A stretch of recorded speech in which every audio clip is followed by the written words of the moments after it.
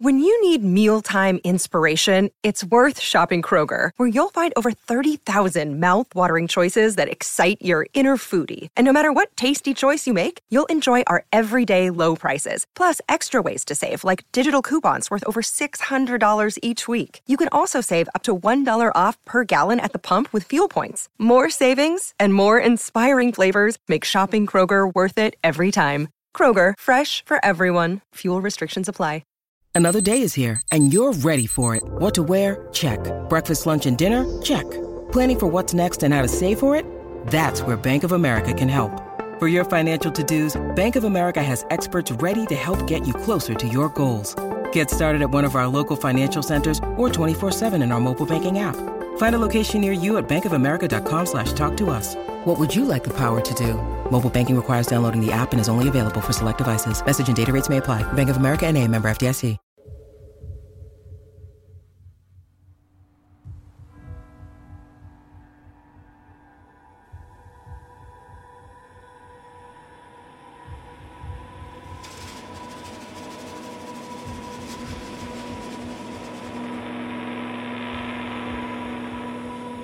Thank you, everybody, for tuning in to the Performance Anxiety Podcast on the Pantheon Podcast Network. I'm your host, Mark.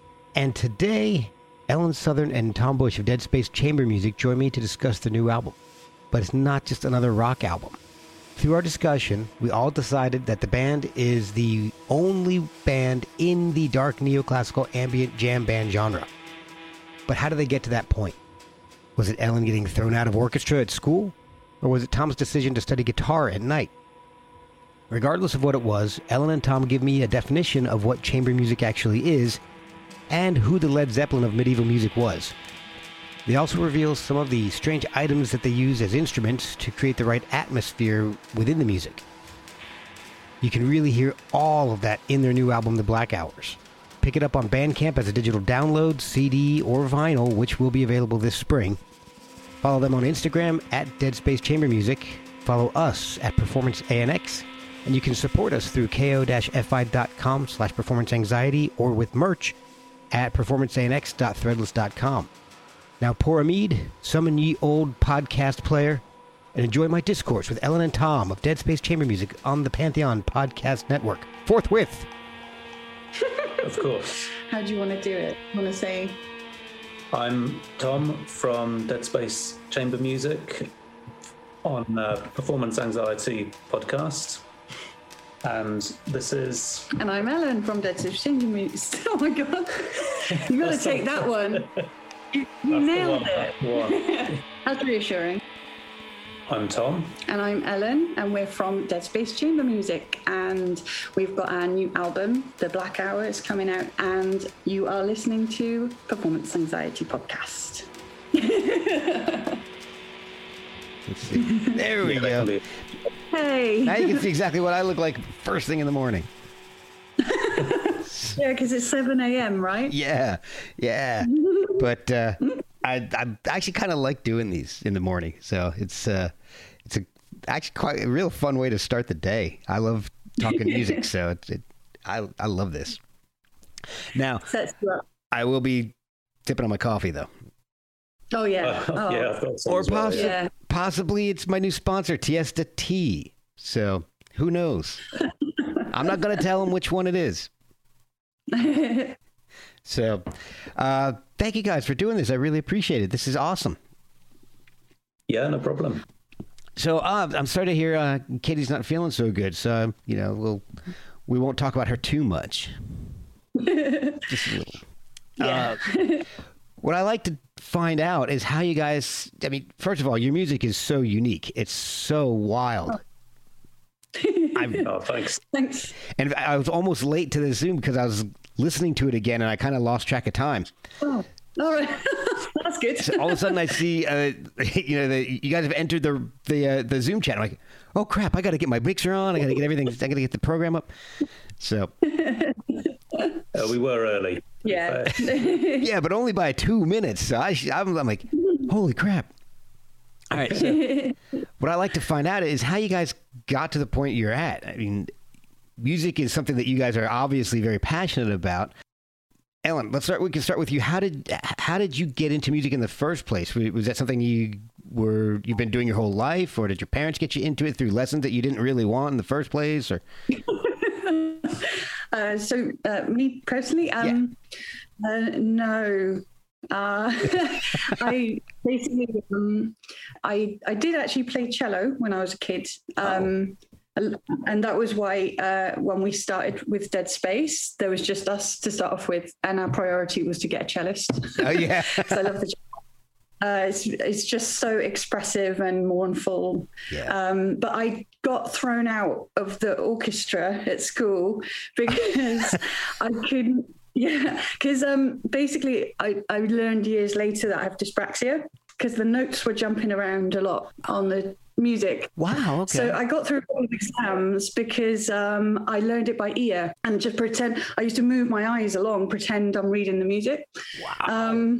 Yeah, I got through a couple of exams like that. But that is impressive, though. Yeah, and as soon as they put me in the orchestra, that was it, because you can't hear the stuff before, so it's just jump.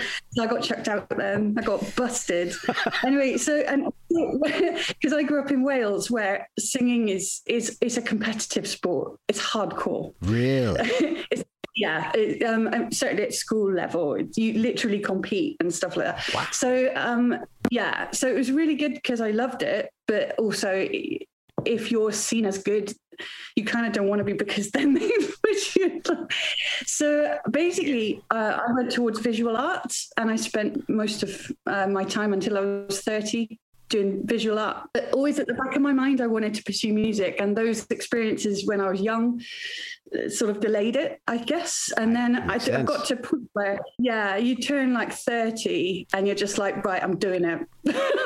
Yeah. So I went on a couple of night classes, night courses, joined some choirs, learned to read music, which was a big achievement. Learned to rap and stuff like that. So that's how I got into it. And it's mainly through choirs, because I was so nervous. I was in a Welsh language choir, a folk choir, classical choir, gospel choir. I just tried everything, basically, because what I wanted to do was develop my voice, but not in any particular style. Okay. So I'd be free to use it properly like an instrument, like to just know, explore it, exploring it. So what I wanted was the basic technique, but then to be left alone to develop my own. And I think that coming from the choir background in that way, I like it, because I think when we're playing live and when we're recording and stuff, I always say, don't put the voice too high in the mix. Because, like the default, a lot of sound guys or girls, they'll just put the voice up like that. Right. I want us to all be equal, like I'm in the music with everybody else. Like, and your voice is an instrument. And I think that comes from the choir thing, and that, because you're singing as part of something else. You're not a soloist in a way. Okay. So I think that's one of the aesthetics that I think has resulted from us that way. And just this sense that we're like chamber music, this idea of a quite intimate, quite close, inward facing group of people who are creating something together, with everybody with the equal part. So yeah. Okay. So I'm definitely going to have some questions about chamber music, and I'm definitely not going to try to pronounce these songs in Welsh, because I don't want to offend anybody or make a fool of myself at this, So I may be referring to track 2, the one that starts with 2 L's. So we'll see how they go. I will apologize if I mispronounce things. I'm gonna try not to even attempt it. So I'll let that up to you. But I do love the Welsh language. I mean, it's so unique, and I love hearing it sung. It's really... It's a singly language, because like Italian or something like that, it's very vowely. Yeah. And yet there seems to be no vowels in it, which is very strange. There's a lot of consonants, that's true. But then they get pronounced like vowels. Yeah. So, which is confusing. Yeah, very. Yeah, but it's a fascinating language. It was nice. I used to feel a bit like, I grew up with that language and English both. And I thought, I wish it could have been a more useful language. But is that common though? Is it common in Wales to grow up learning both? Yeah, there's a lot of effort to bring it back from like the 70s on. So It was a very conscious thing. And now I'm really pleased about it. It wasn't so useful when I first started traveling in Europe. Yeah, I can imagine. But I'm pleased about it. It's a fascinating language because, as I understand it, it's basically the remnants of a language that goes back, very, very far, hundreds and hundreds of years. Yeah. But it's the remnants of a language that used to be sort of pan-European. Oh, wow. And it's just, so it exists in Wales because that was like a pocket where it retained. Yeah. So it's for me, it's obviously connected to it's connected to Wales, obviously. But what I like about it is that it's the remnant of something that would have been spoken across the whole of Europe. So it's not a cut off thing. It's like that. And from what I understand, Welsh, Scottish, Irish, a little stubborn. Don't like to give things up. I'm mostly Irish, so I can understand that. Oh, yeah. So chamber music, I'm familiar with the term, and I know a lot of people are familiar with the term chamber music, but what exactly is it? How is it defined in a band setting? I'm not really sure how, because the band's name is Dead Space Chamber Music. I'm not even sure how to phrase that question, really. Yeah. Yeah, chamber music. It's a bit of a tricky question to answer. I suppose it was more just about the general concept of chamber music, in that it's quite maybe it's a bit more introverted in some way than other musical styles. So this is where it kind of starts to sound a bit pretentious, perhaps. But there's something more about a kind of an inward focus, maybe with chamber music. It tends to be maybe a bit less dramatic, a bit less. Is it have to do with the musicians facing each other while you're playing and? Yeah. Okay. More of a focus purely on the music, I guess. Okay. So not an audience-facing thing, right? And I suppose as well, because it developed in chambers, in rooms, in private houses, that sort of vibe where you're looking at each other and you're sort of, it's almost like, it's musicians' music, isn't it? It's like, and you're challenging each other to do the best you can and bringing out the best in yourself by the challenge of, hang on. Sure. Yeah. And also, that's like, not if you the great tone I was expecting from you guys. Yeah, that's not one of ours. We haven't branched out into producing ringtones yet. But, sorry about that. It's in the pipeline. Yeah. So it's that it evolved in that quite serious way. Okay. About and developing yourself as a musician in relation to your peers, and that sort of in a sort of intimate setting, which of course we were all thrown back into in the pandemic. We were all thrown into this, and it was funny with because we did a couple of live streams from here, and we had to get like recordings of the other two and stuff, and still find a way to work together and it sort of brought it back to that sort of idea of those roots. That had to be very difficult. I've seen some other bands do things like that, and that had to be really hard to sync. I know with lag times and buffering, and is that something that you guys were able to do successfully live? When we were streaming, that was already complicated enough without having Katie in another and Liz in another. So what we did was they sent us recordings and then we played them and then we played live. Oh, cool. So it kind of emphasized the absentia vibe because we could hear them playing and we could play with them, but they weren't there, and it made it even more poignant in a way. And so the other two are Liz Paxton on cello and Katie Mert on percussion, right? That's right. Yeah. Okay, cool. So Tom, we haven't gotten into your history yet. How did you get into music? Was guitar the first instrument that you learned, or was it more of a classical background? It was It was the guitar first, yeah. And it's a fairly standard story there. Like it was rock stuff, and it was all the typical stuff. Like, you know, absolutely no surprises. Like when I was a teenager, like when I was about 15, it was basically like Black Sabbath, Deep Purple, Led Zeppelin, just the kind of stuff that, you know, you'd expect like a lot of teenagers when they start playing guitar. It's that kind of thing, right?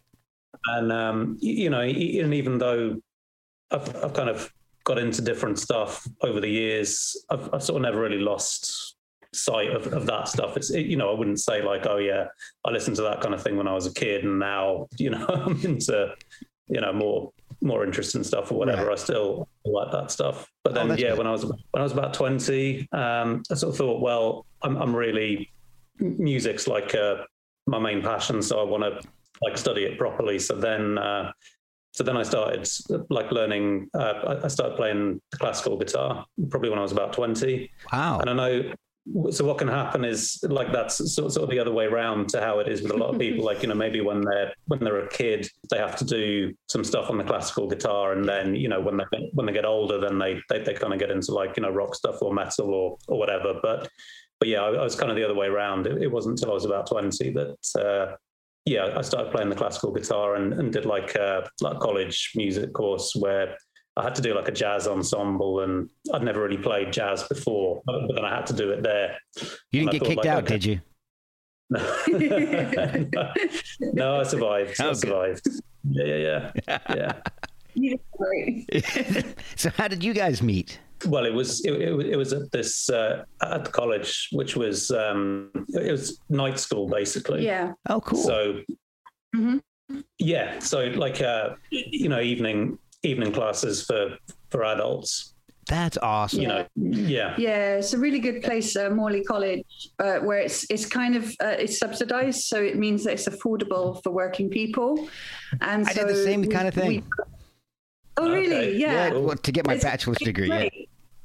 Oh, okay. Oh, yeah. Because it was really exciting because, you know, people from all walks of life, but what they had in common was often, well, like definitely like me, you know, it's like something they've wanted to do and, you know, they haven't done it yet and they're still, you know, and they're a grown up, but it's never too late. And, you know, and in between your work, you can go in the evenings and just learn. I just think it's fantastic. So, and they had rehearsal rooms there that you could book.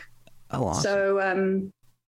So, so for example, I was learning doing singing, and I thought I need someone who plays a harmony instrument just to kind of jam with, try out some stuff. So found someone who plays guitar. Oh, that's awesome. And that was years ago. That was 2008, 2009 or something like that. That's a while ago now, yeah. And we quite quickly realised that, you know, we shared a passion for early music, medieval Renaissance period music, because they were doing classes on that, history, music history classes there as well. So we were both learning that as well. So it kind of all came together like that way, yeah. Very organically. So how did you guys decide that, and I'm assuming you were playing, Tom, were you playing in other more standard rock type of bands at the time, or were you just studying this music? Yeah, there were. I've been in a few bands, but it was nothing that was like too serious or really went anywhere. I mean, it was mainly, I suppose, I was mainly focusing on like the stuff that I was doing at the college. Okay. Like the kind of ensembles that I was in there. And then I went, after that, I then went to university in London, Birkbeck, which is a similar thing. They do like evening courses and things. And I did composition there, which was, you know, basically it was like, you know, you study certain pieces by classical composers, and then they say like, okay, off you go. Now you try and write something similar. So, wow. Yeah, I was kind of focusing on that sort of stuff. That's what. Mainly. Okay, so it sounds like you guys are studying this, and so the direction of the band was a natural thing to do. Yeah. I mean, I can't really think if there was like any, you know, one definitive point where we thought like, right, this is what we're going to do. You know, it just kind of happened. I think like with the kind of being interested in early music. There's one composer like English Renaissance composer John Dowland, who, you know, in that kind of area of Renaissance music, he's one of the most famous. And there was one particular song that we both liked, so we did an arrangement of it, which was "Flow My Tears," which is we recorded it on the first album, but we'd already had a go with that song like years and years before, just because we liked the song. Yeah. That's sort of all there is. That's all awesome. there is to it, really.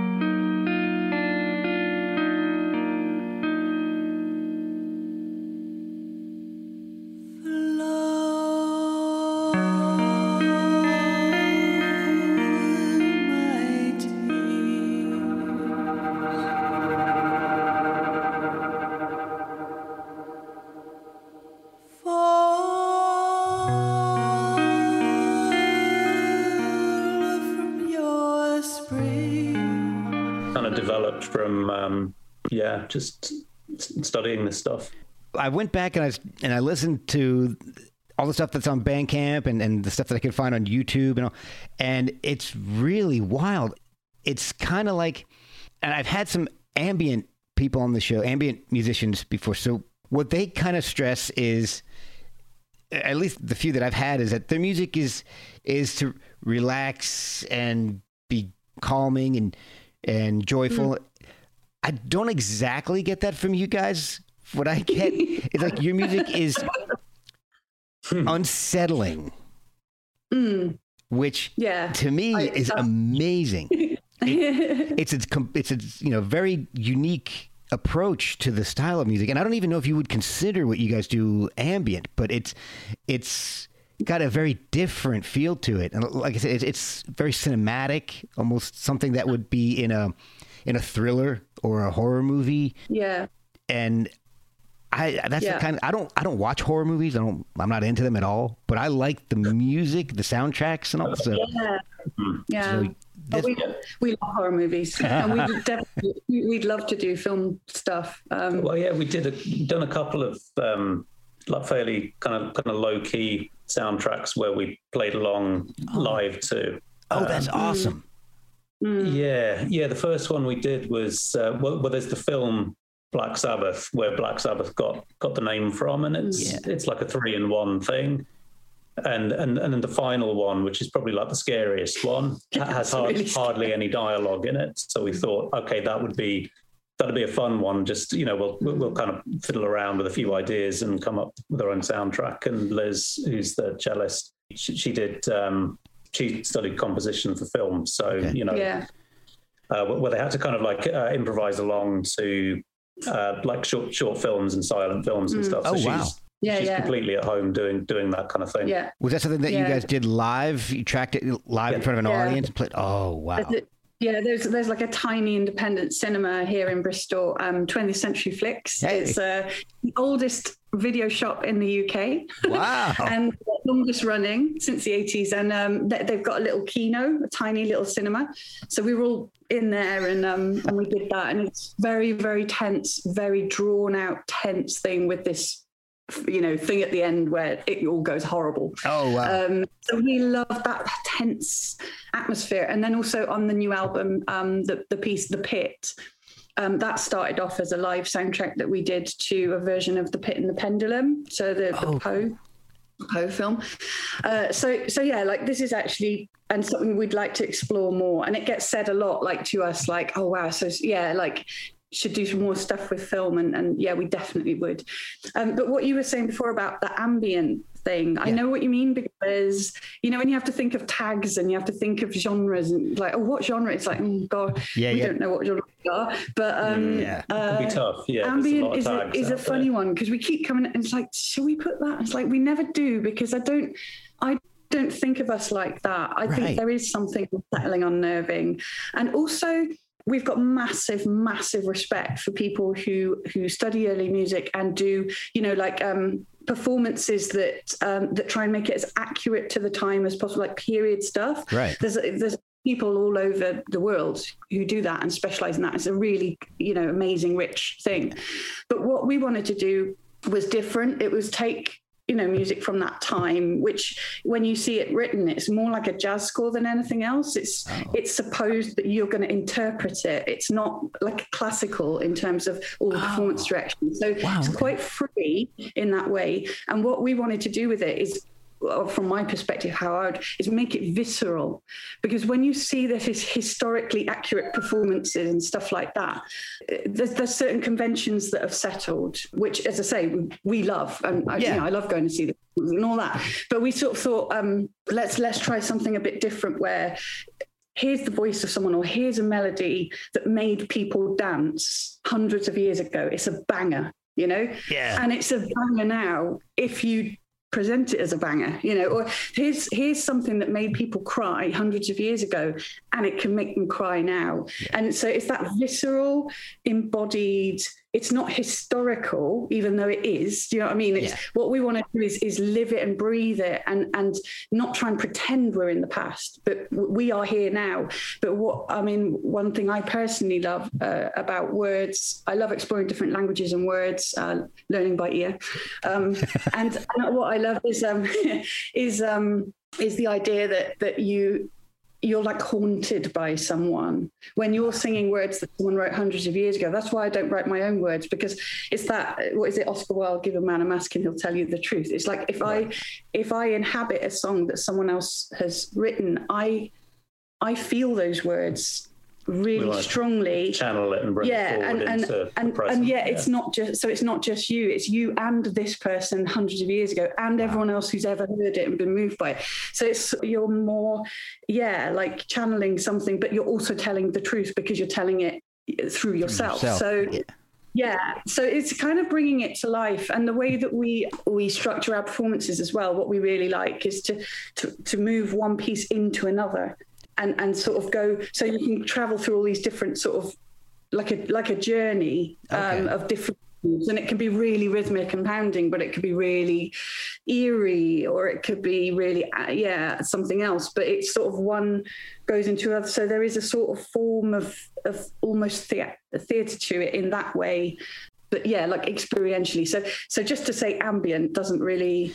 I think we've got a lot of full-blooded stuff as well. But even the stuff that's not necessarily fast or anything. I think what you were saying about the atmosphere of it, I like there to be a tension to it. Yes, that's the word. And like you're saying, changing things around and interpreting, like the song you did, Lacrime.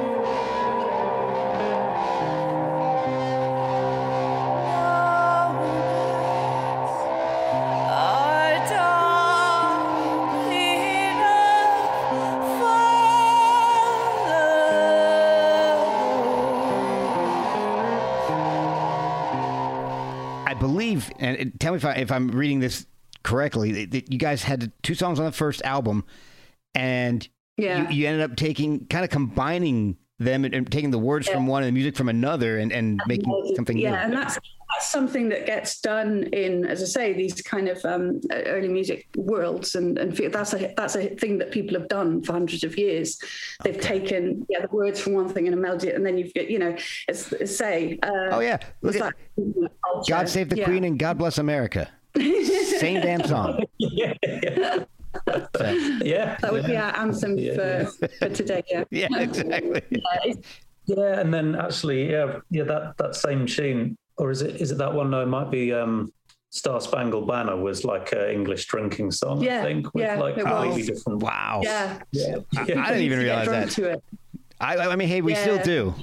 So. Good. So just go to any sporting event here, and people are still drinking to it. Half the time, by the time we're singing that before the game, everybody's basically plastered. Good. So in fact, that's funny you mentioned, because I was thinking the other day, actually, that's one area we haven't gone into is drinking songs. And there's a whole history of it. So next album might have a drinking song on. That would be amazing. Wow. You guys interpreting a drinking song would... Yeah. That would be why. That might freak people out, but that might be worth it. It might be a good thing. We'll be right back after a word from our sponsors. I want to take a minute and talk about our sponsor, Tiesta Tea. Tiesta is a tea company on a mission to create loose leaf tea beverages with premium ingredients that taste good and do good. Each tea is blended for one of 5 categories, so you can energize, slenderize, boost antioxidants, boost immunity, and relax. My current favorite is Blueberry Wild Chow. You know, when I was growing up, my dad always told me, once you go loose, you never go bagged. And you know what? He was right. Go to tiestatea.com and use the promo code Anxiety15 at checkout to get 15% off your order. You think you know tea? You haven't tried Tiesta Tea.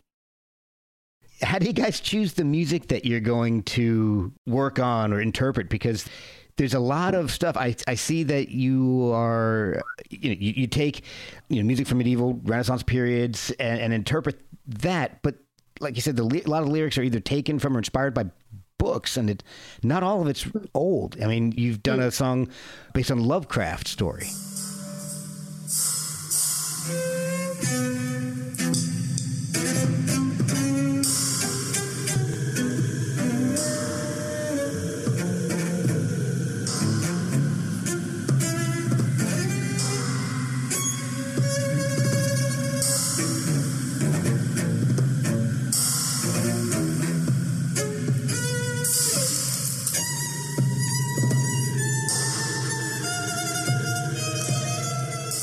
Yeah. Is it just stuff that whatever strikes you a certain way, or are there certain periods that you like to focus on?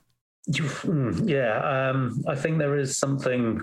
I think like following your instincts is sort of generally it's just good life advice in general, and it's definitely, and I think it's definitely true when it comes to music. Like often there'll just be something, I might hear something and then I don't know what it is, just something clicks and I think I think we could do something really good with this. So like it might, and then it just depends on what we might be listening to a lot of at the time. Like so if it's medieval stuff, if it's a particular kind of collection of medieval songs, there might be one that just has a particular melody that for whatever reason just like a kind of like a switch, like a light bulb thing where it's like, oh yeah, that'd be really good. You start to almost hear what you could do with it while you're still hearing it. You're like, right, so we've got a list.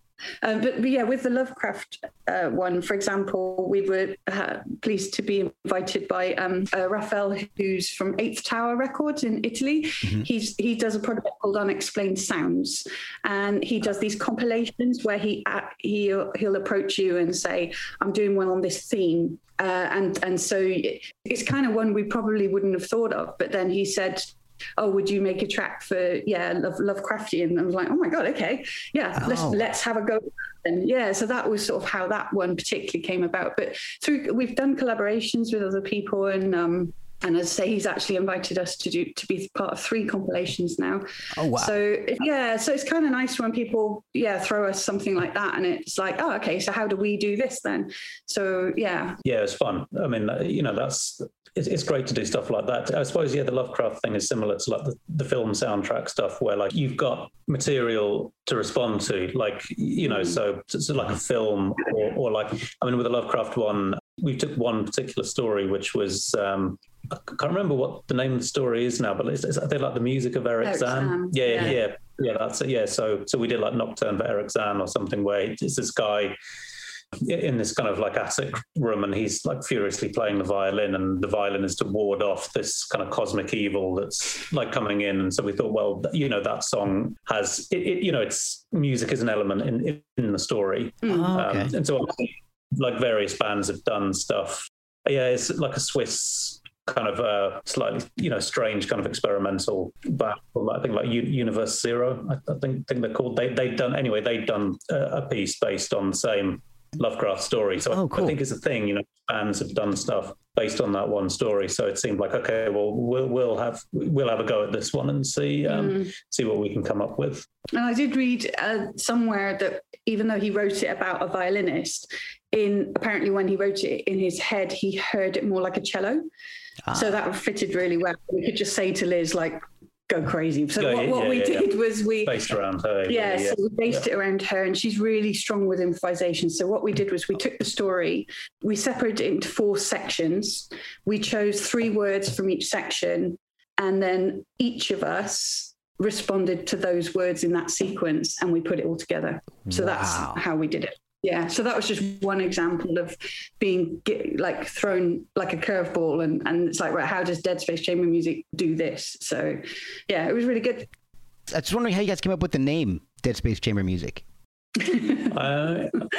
Yeah, I mean, there was some thought behind it. I think, like, because we were just really into. Obviously, we decided, like, you know, music and sound. That's the thing. That's the main thing that we're into. Mm-hmm. So, like, a Dead Space Chamber is a place where there's no. If I remember this right, like, there's no natural reverb. So it's like a research space. You hear sound in its purest form, you know, not affected by reverb in a space. So yeah, you're hearing that sound in its purest sense, and then that's a Dead Space Chamber, and then you just stick music on the end, and then you get chamber music, which is also about this real focus on the pieces that are being played. So it kind of came from that, like, trying to be a bit clever with words. but also. A Dead Space Chamber, apparently what I like about it, I'd love to be in one, but apparently it can freak people out because they can hear their blood. In the heartbeat. And the heartbeat's really like, you feel really like bodily. And I thought, I quite like that as well. That's quite unnerving. Unsettling space to be in. Yeah. Hearing the blood flow. So the name works on so many levels. Yeah. But that's great because so many times I have people on, I'm like, hey, how did you come up with your name? Because it's interesting. Like, you know, we had 2 gigs booked and we needed a name, and we were gonna change it later, and we couldn't after that. So. Yeah. Hearing that there is thought behind it is actually the more unusual thing. Oh, there we are. So you also did a song based on Dante's Inferno. That was part of was that part of one of the other compilations you did for the same? Yeah. It was. Yeah. I like that.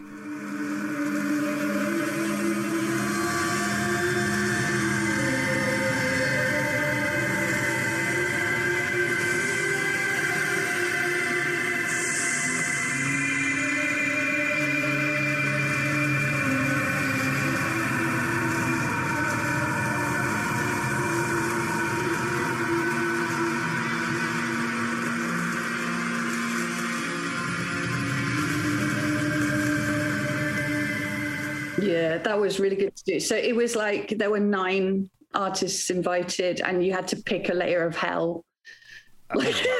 Yeah. So I think we chose the 9. We chose the one with Satan in, and we were reading up on interpretations of that dimension and realm through history. And like now we think of it as flames, but hundreds of years ago they thought of it as cold, as ice. Wow.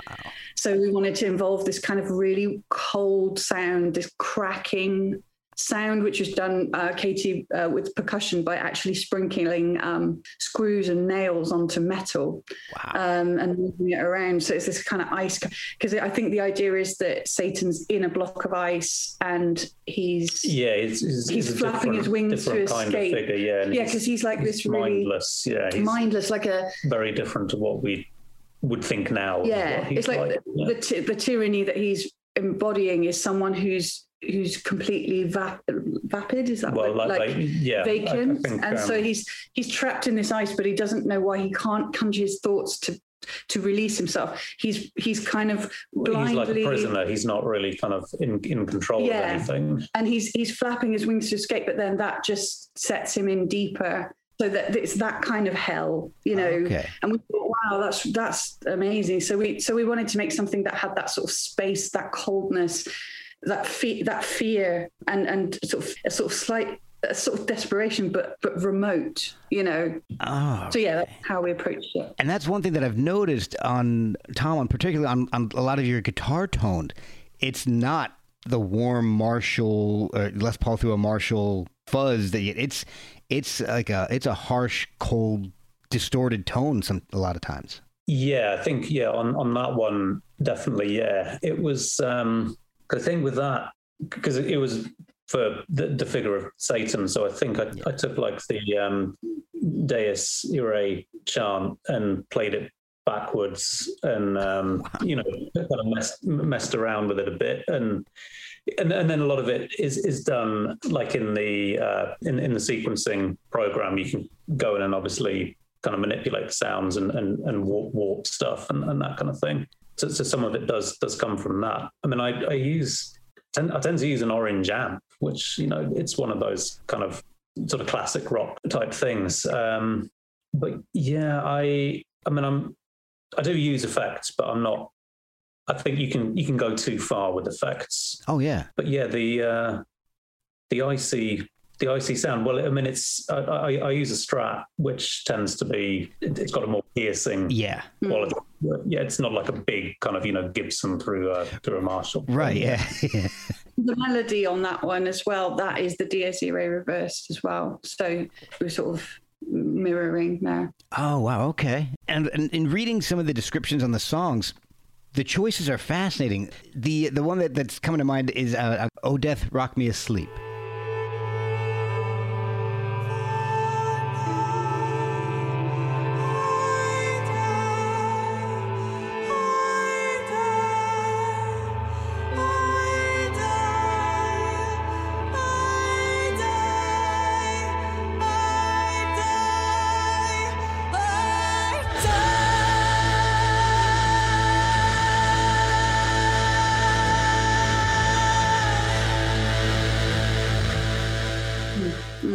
The history behind that song and how you guys explained it is just amazing.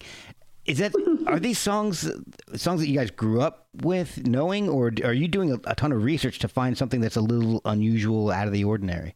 Well, that one, I think it's in the early music scene.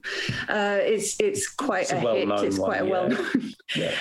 When we were first looking at this sort of thing, and I think I bought a really big, it's like an anthology of music by women, early pre-classical music by women and into classical. So there's scores in there, and it was one of the first ones in there, and I was like, wow, oh my god, because a bit of a fan of Anne Boleyn, but like she's a really interesting character to me, and I didn't know that she's very highly cultured, and I didn't know that she was a really good lute player. She was a poet. Wow. You know, so basically it's a lute poem, supposedly. Wow. And you don't know, but supposedly, it was written when she was being held in the bloody tower, and it's attributed to her. And, you know, so you never know. Sometimes with history, has it sort of become something that it wasn't? But you don't know. I just found it very evocative. And when we first did it, it was quite. It was more. Well, we first looked at that when there was three of us with the cello, us and Liz, and then Katie joined us a couple of years ago.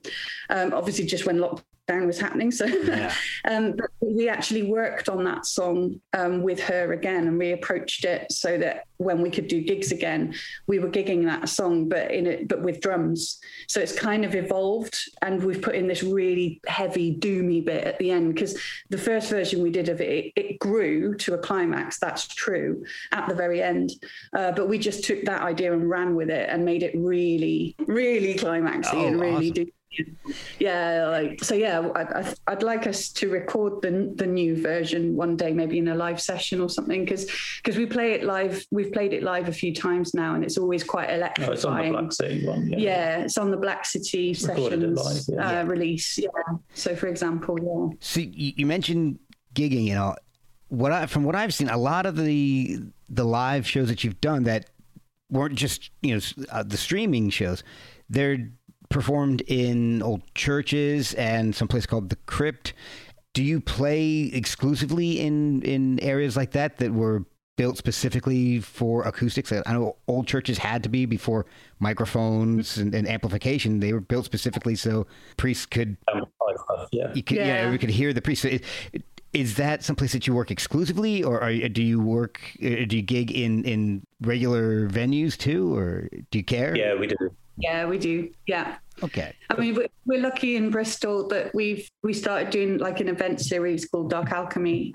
That there's this beautiful, amazing historic churches and crypt here in Bristol, and there's a charity that looks after them called the Churches Conservation Trust. So we were sort of doing concerts there, but raising money to help kind of maintain the buildings as well. Okay. And so it very much evolved with us, like our sound and who we are as a band really evolved because of playing in those spaces and bringing people into those spaces. Because like the crypt is right in the center of town, but people walk past it, they don't know it's there. So it's kind of part of the performative theatre of it is bringing people into these unusual spaces. And I think it's really evolved our sound as well, and how we relate to the audience, because it has that sort of sense of a ritual. You can have this hush before you play, like it's kind of awesome. And, and I think it's definitely formed how we've approached performance. Like they're in this very, very special space, and it's like, right, you're going to go through a real trip now. Yeah. Okay, not you in there. And we're not letting you go until, you've been through all this stuff. You're going to experience something. Sort of thing. But yeah, we do play conventional places. We love it, actually. We're lucky in Bristol to have quite a good independent venue scene still, thank goodness, knock on wood. But yeah, very much. Anything to add? Well, I mean, obviously, it's a very different experience playing in the sites like the churches and the crypt as it is to playing in like the regular venues. Yeah. Very, very different, but both are good. Both are good in their own way. I've noticed with and going back to, are you guys ambient, or I've noticed a lot of ambient players end up playing in freaking weird places like caves. And so that was another weird connection that I saw. So I had to ask. Yeah. Loads of the people that we've had on when we've done the events, they're, I suppose, you call them dark ambient. A lot of them have been, I guess, that genre tag would be attached to it. Yeah. You mentioned some weird, I guess, I don't even want to say instruments, it's just some weird ways to get noises like nails and stuff on metal. What are you using? Because I've seen, is it just improvised at the time? Like, oh, this would sound good, or because I saw somebody look like moving a broken plate around on amplifying those. How do you guys come up with that stuff? Is that through the training that you've had, just experience, just trial and error? I think there's a kind of it's a few things coming together. As I say, because of evolving ourselves through performing in these unusual spaces, as I say, that it kind of makes you want to expand the performance a bit, and make it a real event, to make it a bit of a ritual. So, and I think I'm a bit of a fan of Einstürzende Neubauten and how they use tactile sound and how you can see it. Yeah, that's definitely in there. Yeah. So things like that. I think it's a bit the art background as well, sort of thinking about performance in a certain way and like wanting to engage with like, look, there's this, you can see this sound being made. Yeah. And we tend to think about it in terms of like what would make an interesting sound for this particular piece, but how is it symbolic for that piece as well? So every what was it you mentioned? The broken china. Yes. Yeah, the broken porcelain, I should say, which has an amazing sound and it rings and it's incredible. But I do that on O Virtus Sapiente, which is our interpretation of a medieval chant by Hildegard von Bingen, who was this like visionary seer from medieval Germany. It's amazing. Her writings are incredible, really inspiring. I've got her CD. Oh yeah. I mean, I'm actually not even kidding. I actually have a CD. Yeah.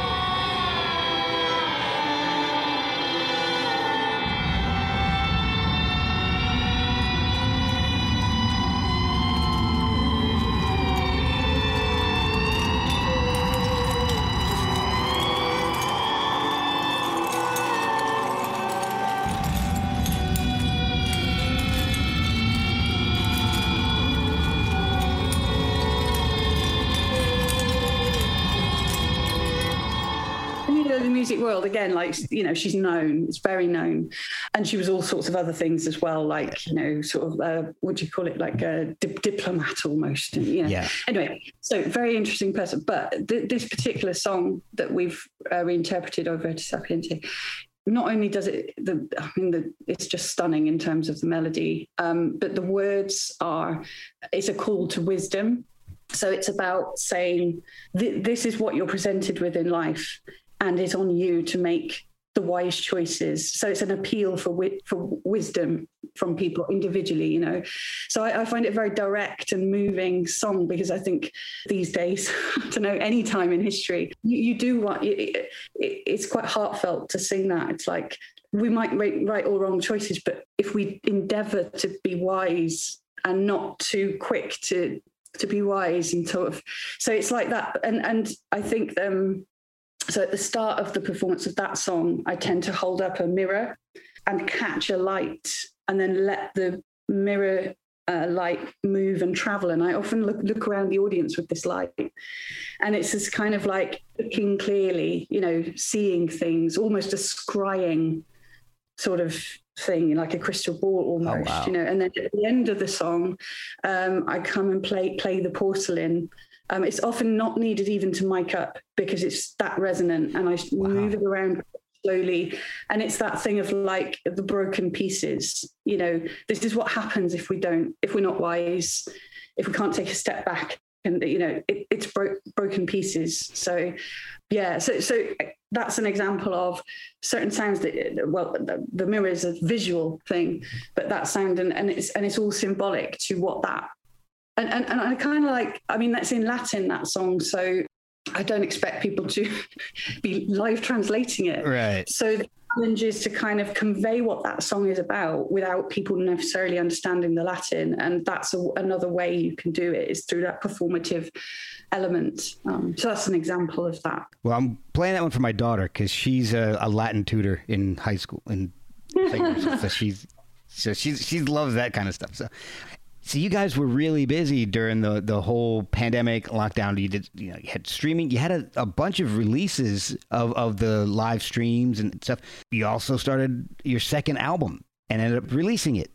But you started it before everything really kind of, I guess, hit the fan, didn't you? Yeah, we started it in November 2019. Okay.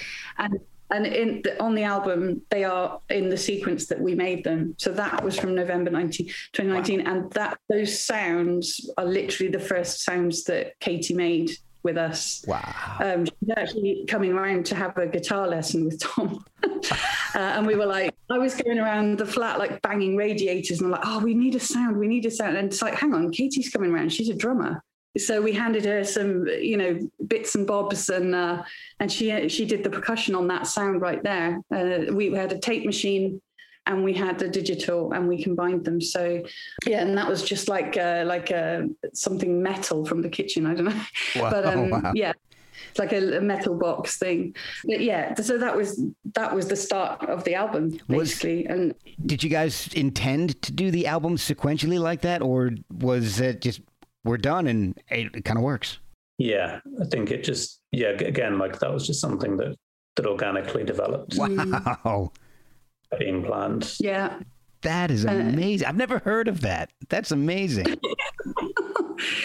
It was very strange. We did, when you could go into recording studios again, we did travel to London, and it was still really, we hadn't been anywhere, and it was really strange and hot, and everyone, it was like people in masks and everything, and it was just so surreal. And then by the time we got to the last song, it was this summer, so things felt like they were easing, and so you had this time. It's more reflective, a bit melancholy. Mm-hmm. Again, like everything we do, including the visuals, we try and make it symbolic of the thing. And the cover of the album, it took me quite a long time to know what I wanted it to be, what form, because I knew I wanted it to be an image that was a bit striking, but I didn't know what. And then this idea of the wreath that's also a crown came around, because it took me all the way till it started easing a bit, and you could start to reflect and start to feel this melancholy because you started to think, what have we lost? So, and I just thought, like the idea of a wreath is like, because everybody's lost something over this time. We've all lost something. Yeah, for sure. But then also a crown, because we've all kind of made it through. So you deserve a crown. Oh, that's awesome. So it's like both of those things together. And it took me quite a long time to get to that. But I think it's just until we were in that headspace last summer, it just wasn't there yet. And then how that felt at that time, that's what defined it. I was like, right, that's it. So...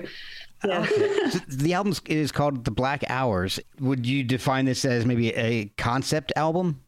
Probably, yeah. Kind of, yeah. So what ties everything together? Well, the name is from a prayer book that is from 1500s Belgium. I think it was handmade. And it's one of these books of hours. So there's a few of them surviving. I think this particular one that inspired us is held in New York in a museum. Okay.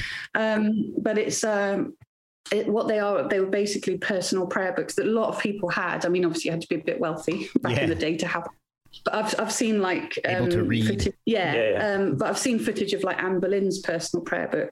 And for example, and people used to like write little things in it's quite an intimate object. And so if you're lucky enough to have one, it's something that you would, it would take you through the prayer hours through the night, because, there's certain prayers that you would say at certain hours through the night. Right. So something was happening in your life and you wanted to turn to that, then that's there for you. And it's full of miniature paintings and really beautiful. I mean, it's on black vellum, this particular one, the Black Hours. So it's on carved skin, I believe, that's dyed black. And then it's got silver and gold pigment and also turquoise, which was more valuable than either of those at that time. So it was that combination of the black and the turquoise, and it was just it's really striking visual artifact and personal thing. So, and I think we already had that idea before the whole pandemic thing, but then as it carried us through, it's just this idea of the Black Hours as like something that takes you through this dark time, and for us, music did that. It was just like leaning even deeper into that thing. Yeah. Because I don't know what I'd have done without music through the whole thing. It's like, especially since you couldn't play anywhere. Yeah. So we had to think of other things, and as you say, streams, collaborations, all sorts of stuff. Working on the album, keep it going, leaning in even more. And luckily here we've got a rehearsal room that as soon as it could open, because it was a professional space, RS Studios. Thank you, Steve. We were able to get back together and actually work on stuff, and we even recorded a stream there. So we were able to keep going. We found ways to keep going. Yeah, and it was more important than ever. It forced so many people to be even more creative than you already are with your own work. You had to figure out ways to get it out to people who really wanted it. I mean, you guys do it professionally. That you need it, and you love doing it. But to those of us who don't, we're just sitting there going, we can't go out either. I need something new, and I'm not making music in my room. I'm not that talented. So it definitely felt like we wanted to step up and offer something. While it kept us going, I know from a fact, I know people have told me since, like, that stream you did, I was really down that week, and that got me through. People have said it, and it's I find that amazing. That is all we could ask, really. So your music is helping people get through, and then the reaction from people is helping you guys get through. Yeah, exactly. Yeah. And it just, it did all that was really real, and that was very moving. So it's all interconnected, like the wreath on your cover. It's a big circle. Yeah, big circle. And what I love about the album is that each of the songs is connected by the tolling of bells.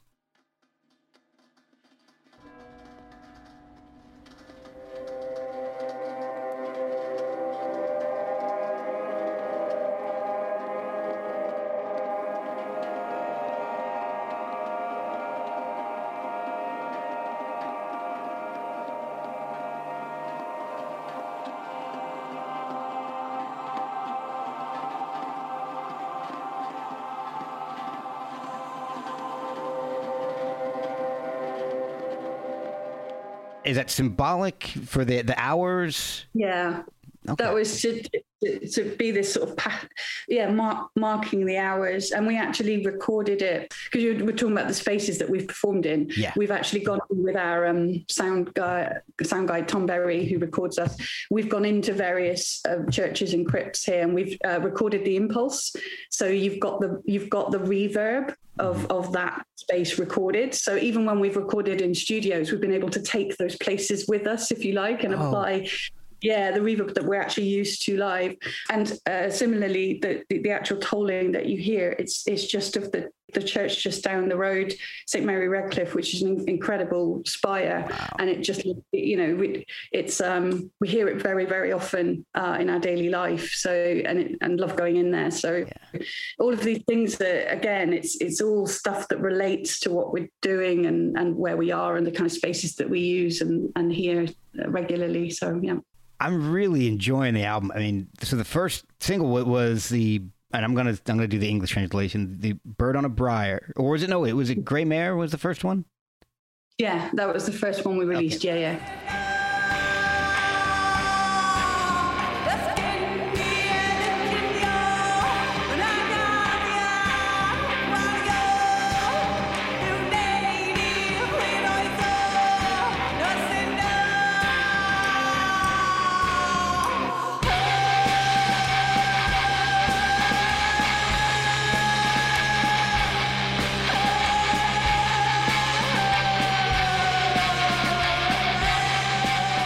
Well, both of those tracks are so great.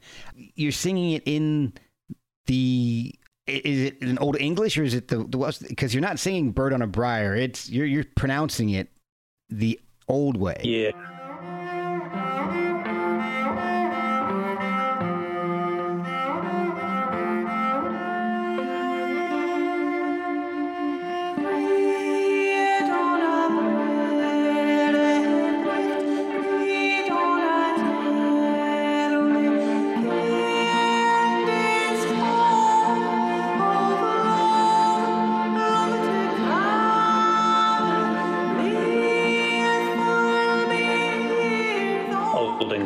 Yeah, Middle English. Yeah, that's right. I think that's one of the things that makes it even more special to me is that it's the Old English or the Welsh for Grey Mare and Queen's Marsh.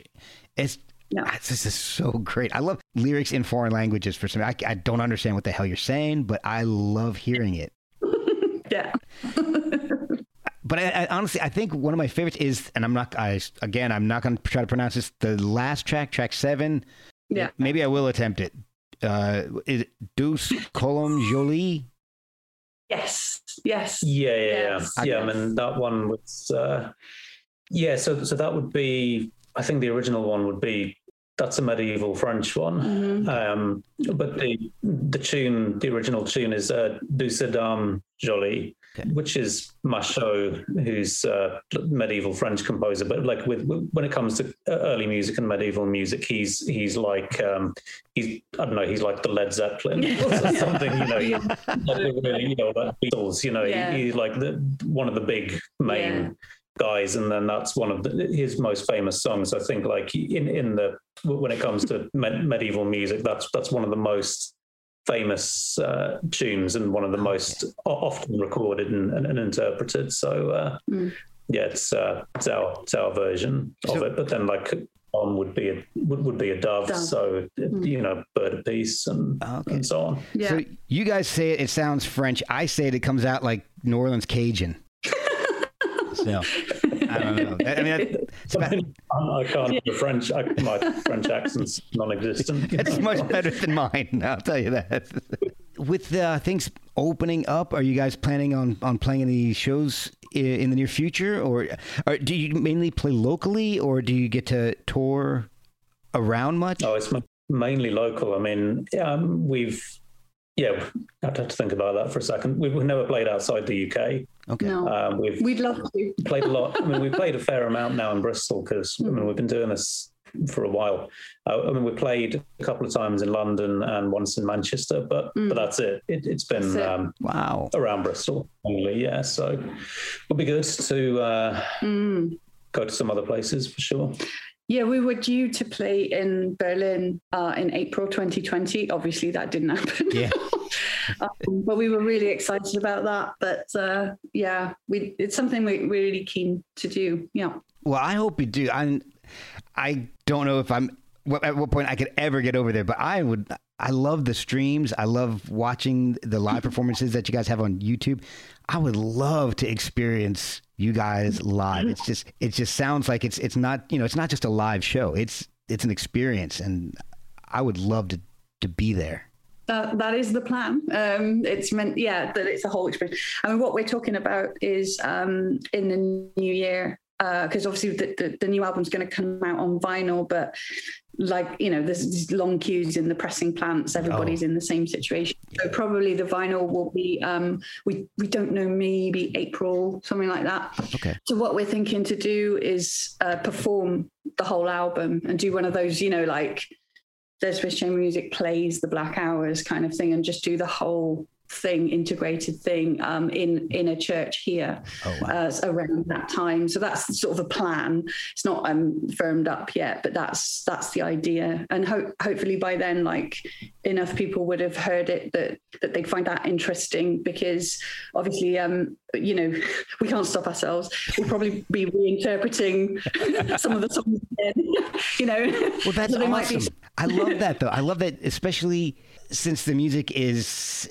I guess, since it's classical music and you guys are reinterpreting it in the first place, there's really a wide, I don't even know how I'm trying to say this. It's just so always open to reinterpretation. It's not like, if you go and see, I don't know, we'll just say the Rolling Stones, for example, you want to hear them do their song the same way that they've done it for 50 years. Yeah. I wouldn't want that from you guys. No. When you play live, is there a lot of improvisation, or is everything pretty much scripted out? It ends up being a mix, I think. Again, like a combination of things which are I don't know, always done the same way. Like there's a strict arrangement for some bits, and then some bits it gets a lot more open-ended. Okay. But I mean, even with the improvisation stuff, I mean, often there's a basic template in place, or there's kind of there's a basic plan as to where it's going to go. But then the improvisation happens around that. So then and that's, I mean, blues music is like that, I guess. There's the form, one of those form improvisation happens around that. So it's similar. I mean, I don't want to. I mean, obviously we're not playing blues, but the general concept, when the improvisation happens, we've got an idea of where it's going to go. Yeah, so it is identifiable. When it's in the room, and that goes back. Again, hundreds of years, so early classical and pre-classical, there was much more improvisation, I think, than people realize. Okay. So again, it's true to that approach, but it might not be how you hear early music very often, but it's actually true to the approach. Yeah. That's a good point. But it makes it thrilling, and it makes it never quite the same twice. And we do lean into that. We do take advantage of that and enjoy that a lot. So you're dark neoclassical ambient jam band. Yeah, I suppose. At last, we found a genre. Or created one. Well, guys, I've kept you for quite a while. Thank you guys so much. I've learned a lot, and I've enjoyed going through the back catalog all the way up to the new album, and it's been such a unique experience. I'm so glad and so grateful that you guys could join me. Oh, thanks for having us. Yeah, thank you. Yeah. Where can people find you guys? Can they follow you on social media? How can they buy the album? We've got a Bandcamp page, so I think it's dscm.bandcamp.com, I think. Okay. And then we're on Instagram, Facebook, Twitter thing. I think it will be on Spotify as well.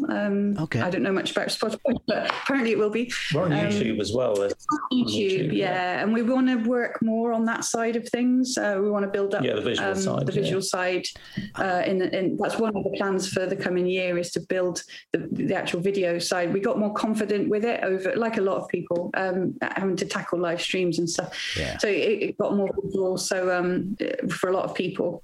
So yeah, video is something that we want to explore more next year. So I imagine it'll follow the same style as the music. It'll be darkish, spooky, kind of unsettling. Yeah, I'd count on that. I'd count on that. And luckily, like with everything, we can keep it sort of a bit in-house as well and make it all interconnected, because Katie, the drummer, she's actually a professional photographer and video person as well.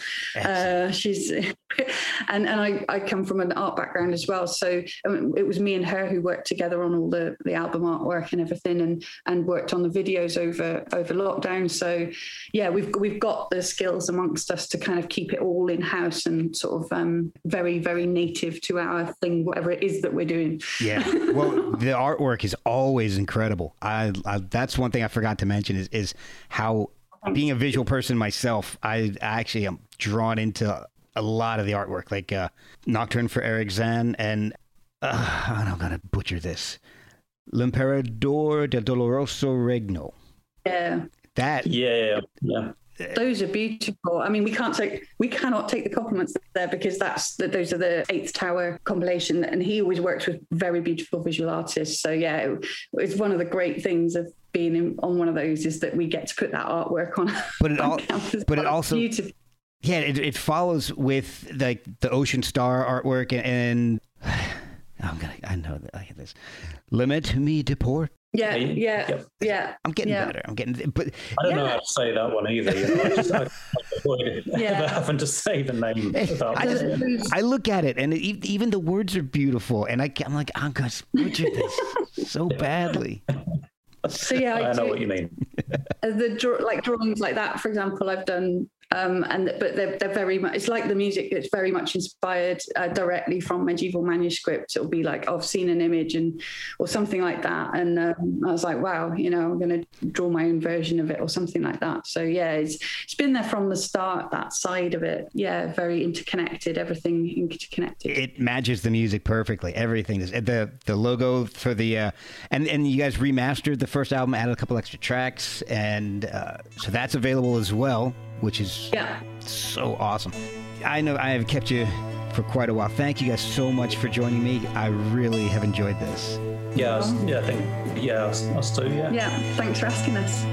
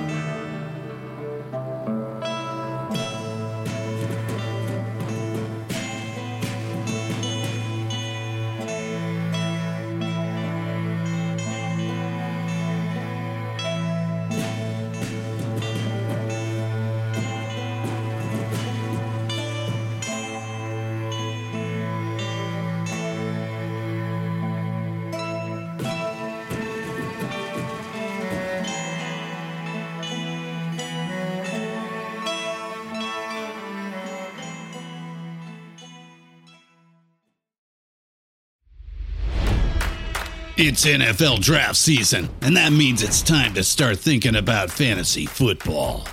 FantasyPoints.com features industry-leading experts and prognosticators using proprietary hand-charted data to help you score more fantasy points. FantasyPoints.com is the place to go for whatever kind of fantasy football you play. Whether you play fantasy football, daily fantasy sports, or do a little bit of everything, Fantasy Points has the meticulously researched content to guide you to victory.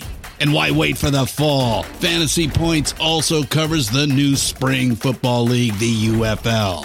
Join the guru, John Hansen, Scott Barrett, Joe Dolan, and other massive names in the fantasy football universe with an exclusive offer. Use code Pantheon for 15% off any Fantasy Points package, including the all-in package with access to every article, tool, and data nugget that Fantasy Points has to offer. That's fantasypoints.com and code Pantheon for 15% off at Fantasy Points. Fantasypoints.com, code Pantheon. Score more fantasy points.